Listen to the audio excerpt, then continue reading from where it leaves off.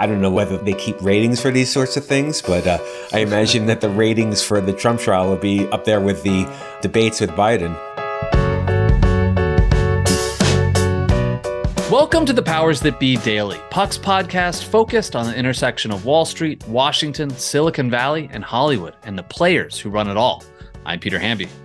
It's Friday, October 20th. Today, I'm joined by Eric Gardner to talk about a storyline that could make the trials of Donald Trump even more of a spectacle than they already are. Will judges allow cameras in the courtroom, allowing millions of Americans to watch the Trump trials in what would absolutely be a ratings bonanza for the cable news networks? Eric explains. And later, Abby Livingston swings by with an update on the speaker's race drama. We'll discuss all that and much more on today's episode of The Powers That Be.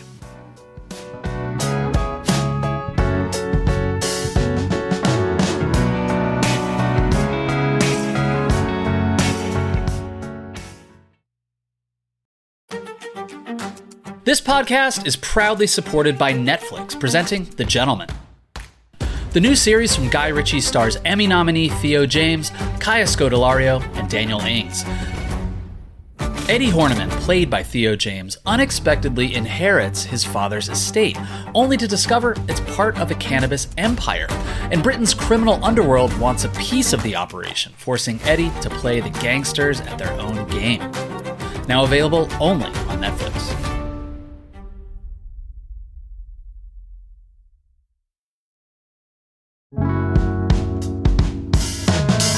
Happy Friday, everybody. I hope you're getting ready for a nice, crisp fall weekend wherever you are. It's the best time of the year, in my opinion. I'm joined today by Eric Gardner to talk about Donald Trump's legal challenges. There's so many threads to pull when it comes to that sentence. But the one I want to talk to Eric about this week is the idea that there might be cameras in the courtroom for one of these 4 trials, at least. Eric, among the 4 big cases and the over 90 criminal charges, but the 4 big cases, Georgia, state, New York, civil, and then the 2 federal cases, Trump mishandling classified documents and obstructing justice, and then his efforts to overturn the 2020 election. Will any of these have cameras in the courtroom? It's possible. If I had to guess, I would guess that the Georgia one very well might. And now there's a possibility that the one in D.C. could. NBC made an application a few days ago, and a press group has made an application as well. And they have some pretty interesting, good arguments for it. But it would definitely be a departure for how federal courts customarily work. And this goes back, 6-7 decades. But that being said, there's a really good argument that this is a pretty crucial moment in American history, and that there's a lot of people who, want to see it and kind of verify that justice is being administered here. So there's a good argument for it. My prediction is that the judge is going to allow both the Justice Department and Trump to brief her on whether they oppose it. And honestly, I'm not sure exactly what the sides are going to argue, whether they'll be for it or against it. So it's hard to make a prediction here. Yeah, it's funny. Like, you could see both sides of the argument. One, what you just said, this is a historic moment. People deserve to see this. But 2, you can see Trump also being like, we want people to see this too. Like, we want people to see this as a sham, and Trump loves a camera as well. But just backing up for a second, I know that the rules are different from state to state and jurisdiction to jurisdiction in terms of whether cameras are or are not allowed. What's the original reasoning legally or from judicial corners as to why having cameras in the courtroom is valuable? So this goes all the way back to the 1930s. Television was first coming up. And one of the first big trials to be televised was the kidnapping and murder of Charles Lindbergh's baby. Mm-hmm. And after that trial where the guy was convicted, he made an appeal basically saying that his due process was violated by the fact that there were cameras there, that there was such a frenzy there. And the appeals court rejected him on there. But there was another case that came along a couple decades later in Texas where another defendant made a similar argument. And that case went all the way to the Supreme Court. And the Supreme Court actually overturned the conviction, saying that there was a due process violation. Another couple decades went by, and state courts, which run on a different system, would make their own rules. And one was in Florida, and that also went to the Supreme Court. And the Supreme Court decided that it's okay if states decide to depart from that. And I think that there are about 46 states these days that allow cameras in the courtroom. Even though theoretically they allow cameras in the courtroom, the fact is that judges are given a lot of discretion in these states, and a lot don't. But some do, especially, and this is kind of interesting, especially in jurisdictions where the judges get elected when they're on the ballot. In such cases, they like to be in front of the public, show the public what they're doing. And Florida is one, particular hot zone of cameras in the courtroom.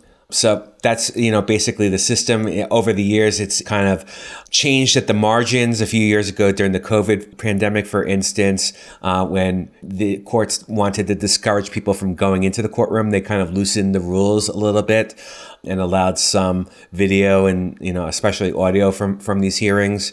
While the appeals courts have their own different rules. It's, it's kind of an interesting kind of cornucopia of things.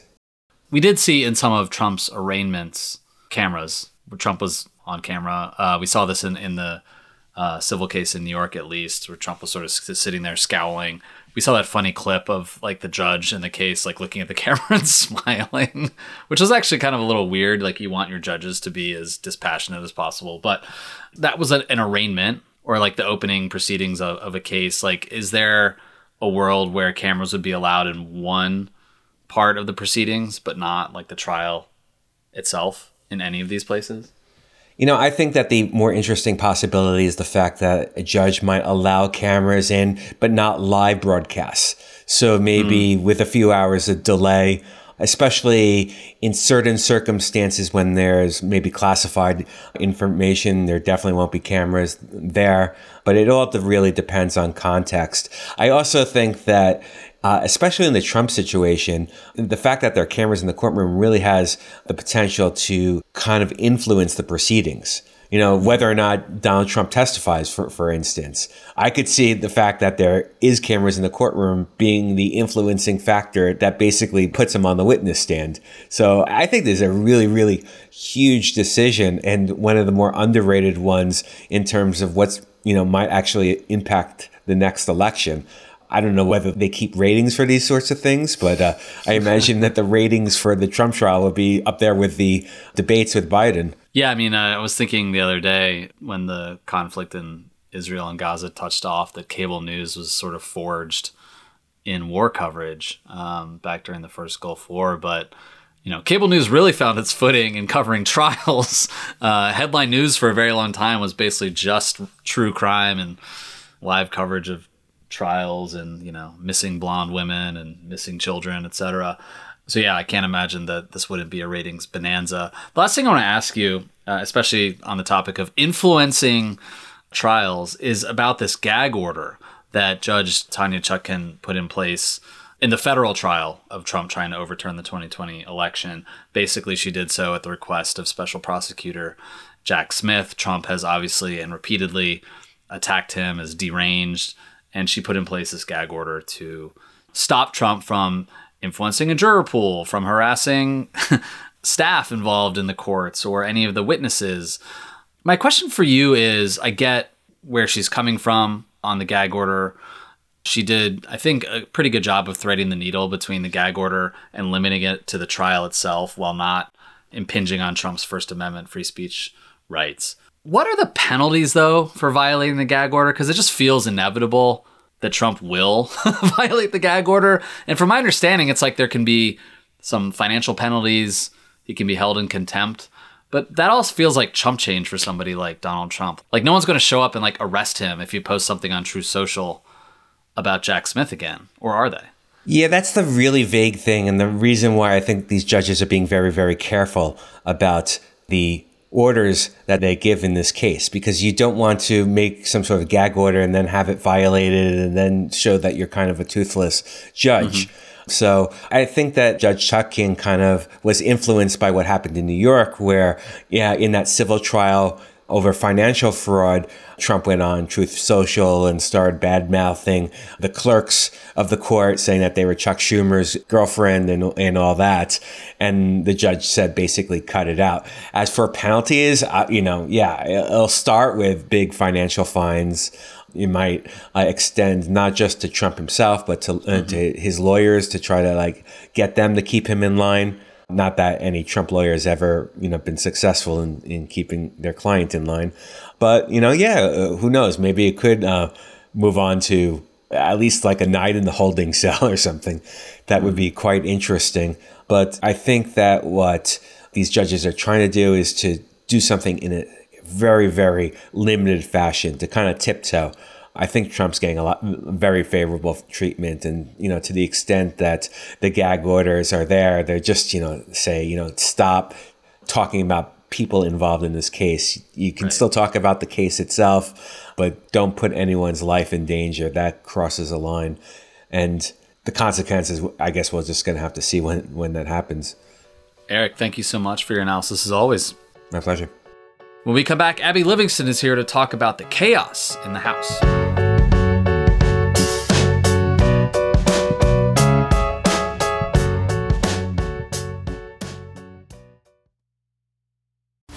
This podcast is proudly supported by Netflix, presenting the new series, The Gentleman.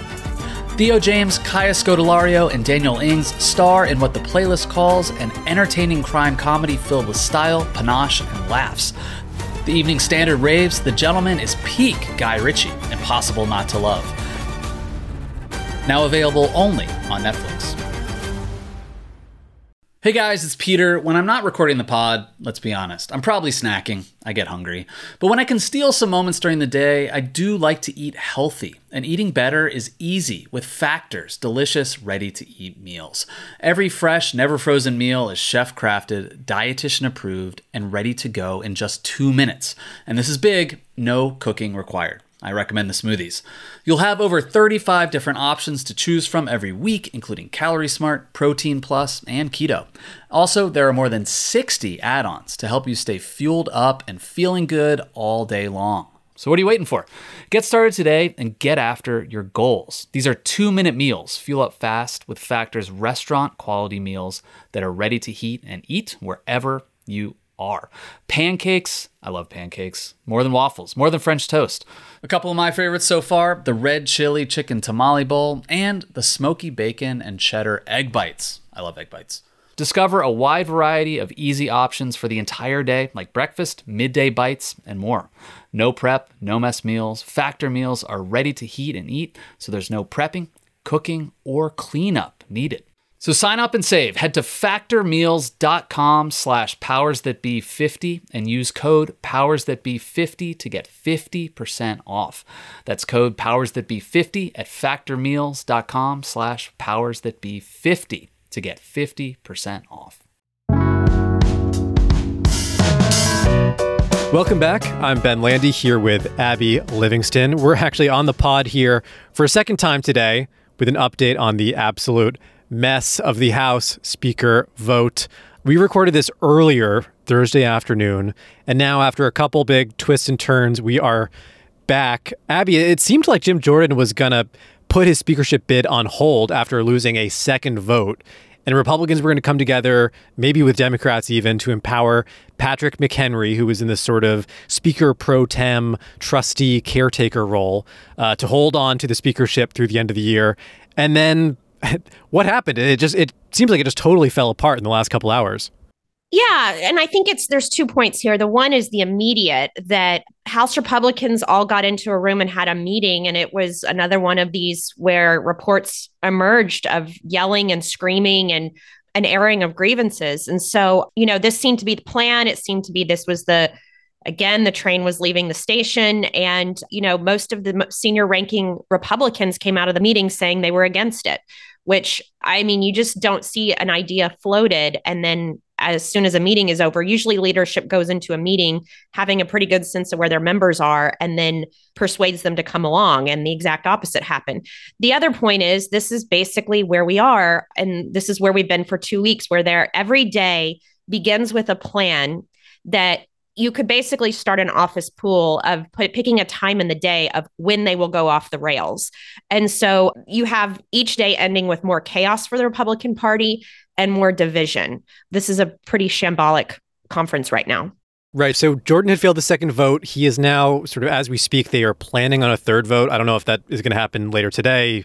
I presume, and I'll ask you to predict, Abby, that that third vote is also going to fail, right? I think it's not just going to fail. I think most people either have the reporting or the gut or the common sense to detect it's probably going to be a worse tally for him. He was running a fear-inducing whip campaign that included a lot of conservative media. And it seems like people are standing up to him one by one. People are finding new courage to stand up against the right wing of the party. Abby, talk to me about the psychology of this group of Republican hardliners who rejected the McHenry plan, because it seemed like sort of a good face-saving off-ramp for Jordan. I think the psychology is, I think it's really hard for people outside of Washington to understand just how deeply divided members of Congress are by party. This is cultural. There are restaurants that only Republicans and Democrats go to. They don't even know each other's gossip. As a reporter, I can say that. So they are really divided. They talk in committees. They form these sort of friendships where they can build in a committee where they pass a law, but these are not really friendships the way we think of them. And so I think the idea of voting together with Democrats was just flat unfathomable to so many of these Republican members of Congress. I don't think it's much more complicated than that.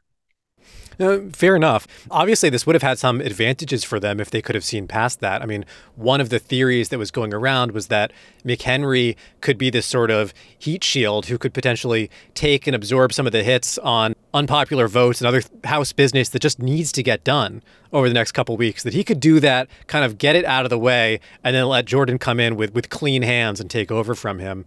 And now it seems like they've backed away from that scenario, although God knows, like, he could come back in. We'll see if there's another candidate who arises here. I mean, it's not just that. Like, it does not serve the House GOP to have this continue on. And maybe it was a little West Wingy for this theory or this idea to go forward, but they're missing months of fundraising. I mean, how as a member of Congress, and I will be clear, House Republicans have been pretty good at raising money for their campaigns. But if you're dealing with this kind of chaos, how do you make calls to donors and ask for money? They're losing major amounts of time. And the Democrats don't have that burden because they don't think that they're in the wrong here. Neither do their followers. And so, at least in the donor class. So every single day that goes on, severe damage to the Republican Party is happening. And they seem to continue to march in that direction. Is there any sort of cynical, positive spin that Republicans have been able to put on this? I mean, I've seen the handful of people who've gone on Fox or CNN and they've said, well, this is something Democrats did to us. They defenestrated McCarthy and put us in this jam. But I have to imagine that message is not going over well with many people, that the public can mostly see through that. But I'm curious your view on the Republican messaging here, if there's any way that they're able to spin this to look not quite as bad as it really is. Well, I think if they can make the case to their followers that it's the Democrats' fault, and I think that has gone through. I have not heard of or seen polling. I am very curious in some of these states with midterm elections, if the national politics are breaking through, there's a very good chance the average American is not paying attention to this, even though they should be. Additionally, just look at how the Democrats are appearing. Now, they have their own division right now over Israel and Palestine that is continuing to fester. But with the actual speakers fight, Democrats are marching together. They are all in the same space. They are all horrified watching this. I hear this firsthand.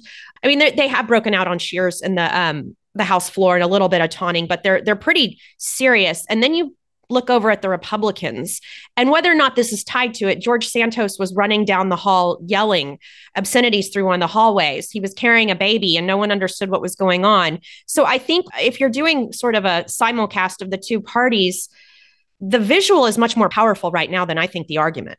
Yeah, the visuals on the Republican side are obviously terrible. There is so much chaos that is hard to spin or explain, and it's really like put all of us in the media in a tight spot too. I feel like just there's nobody who has a good answer here. Just as we were talking, I was looking at the Politico live blog, and they had this little tab that was, "Where do we go from here? 4 possible scenarios for how this House Speaker mess works itself out." I clicked on that, curious what the answers are. The 4 possible scenarios, I'm just going to read them to you. One of them is that Jordan takes a 3rd vote and drops out, which of course leaves us nowhere. Another option is that McHenry is empowered. The author then goes on to note that doesn't seem like it's going to happen either. Another option, Jordan wins. This feels like the least likely at this point, the author says. I think you and I both agree. And the final and 4th possible scenario is just titled The Great Unknown. At this point, it seems unlikely that House Republicans are able to pass a resolution empowering McHenry, even as the Speaker impasse seems intractable. This is a long way of saying that this author doesn't know what's going to happen next, and I don't blame him. I don't know. I don't think anyone on the Hill or in the media has a sense of where we're going to be 24 hours from now. But Abby, I'll give you the last word. Do you want to toss out a prediction, or does this just feel like we're in uncharted territory? My predictions over the last few weeks have evaporated within 30 minutes. But I also just think that's extraordinary to point out. Capitol Hill is, these members of Congress, their schedules are planned out months in advance. They have certain flights they take. I think there's even flights scheduled in Washington just to accommodate members of Congress. And so the fact that there is this much chaos and uncertainty is such an aberration for the way Washington works. And so it's just one more symptom of just how out of control all of this feels. And we'll see if there are consequences. We've got the 2024 November elections a little bit more than a year from now. The predictions have been that Democrats are possibly a little more likely to retake the House. I have to imagine that with every passing day, the odds that Republicans retain their majority or grow it is just disappearing constantly. And I will just say, just in observing Jim Jordan before the cameras today, he just didn't have a swagger for the first time I'd ever seen him. And I do think Democrats' swagger is increasing. And those are things that are intangibles that sort of can tell you which way the winds are blowing. Totally. Countdown to Speaker Jeffries. Abby, thanks very much. Again, we're re-recording this podcast Thursday late afternoon, so we'll see what is happening by the time we publish this in a couple hours. But stay tuned. It's wild. Thanks, and I'll knock on wood. Thanks so much for listening to another episode of The Powers That Be. As a reminder, The Powers That Be is the official podcast of Puck. We'd like to thank Ben Landy, Liz Goff, and Alex Bigler for their editorial and production guidance. If you like what you hear, please share with a friend. It really helps us keep delivering the inside scoop that only Puck can offer. Follow us on Twitter at Puck News. I'm Ben Landy. See you on Monday. This has been a presentation of Odyssey. Please listen, rate, review, and follow all episodes wherever you get your podcasts. The Powers That Be Daily is executive produced by John Kelly, co-founder of Puck, Bob Tabador, and Ben Landy, executive editor at Puck.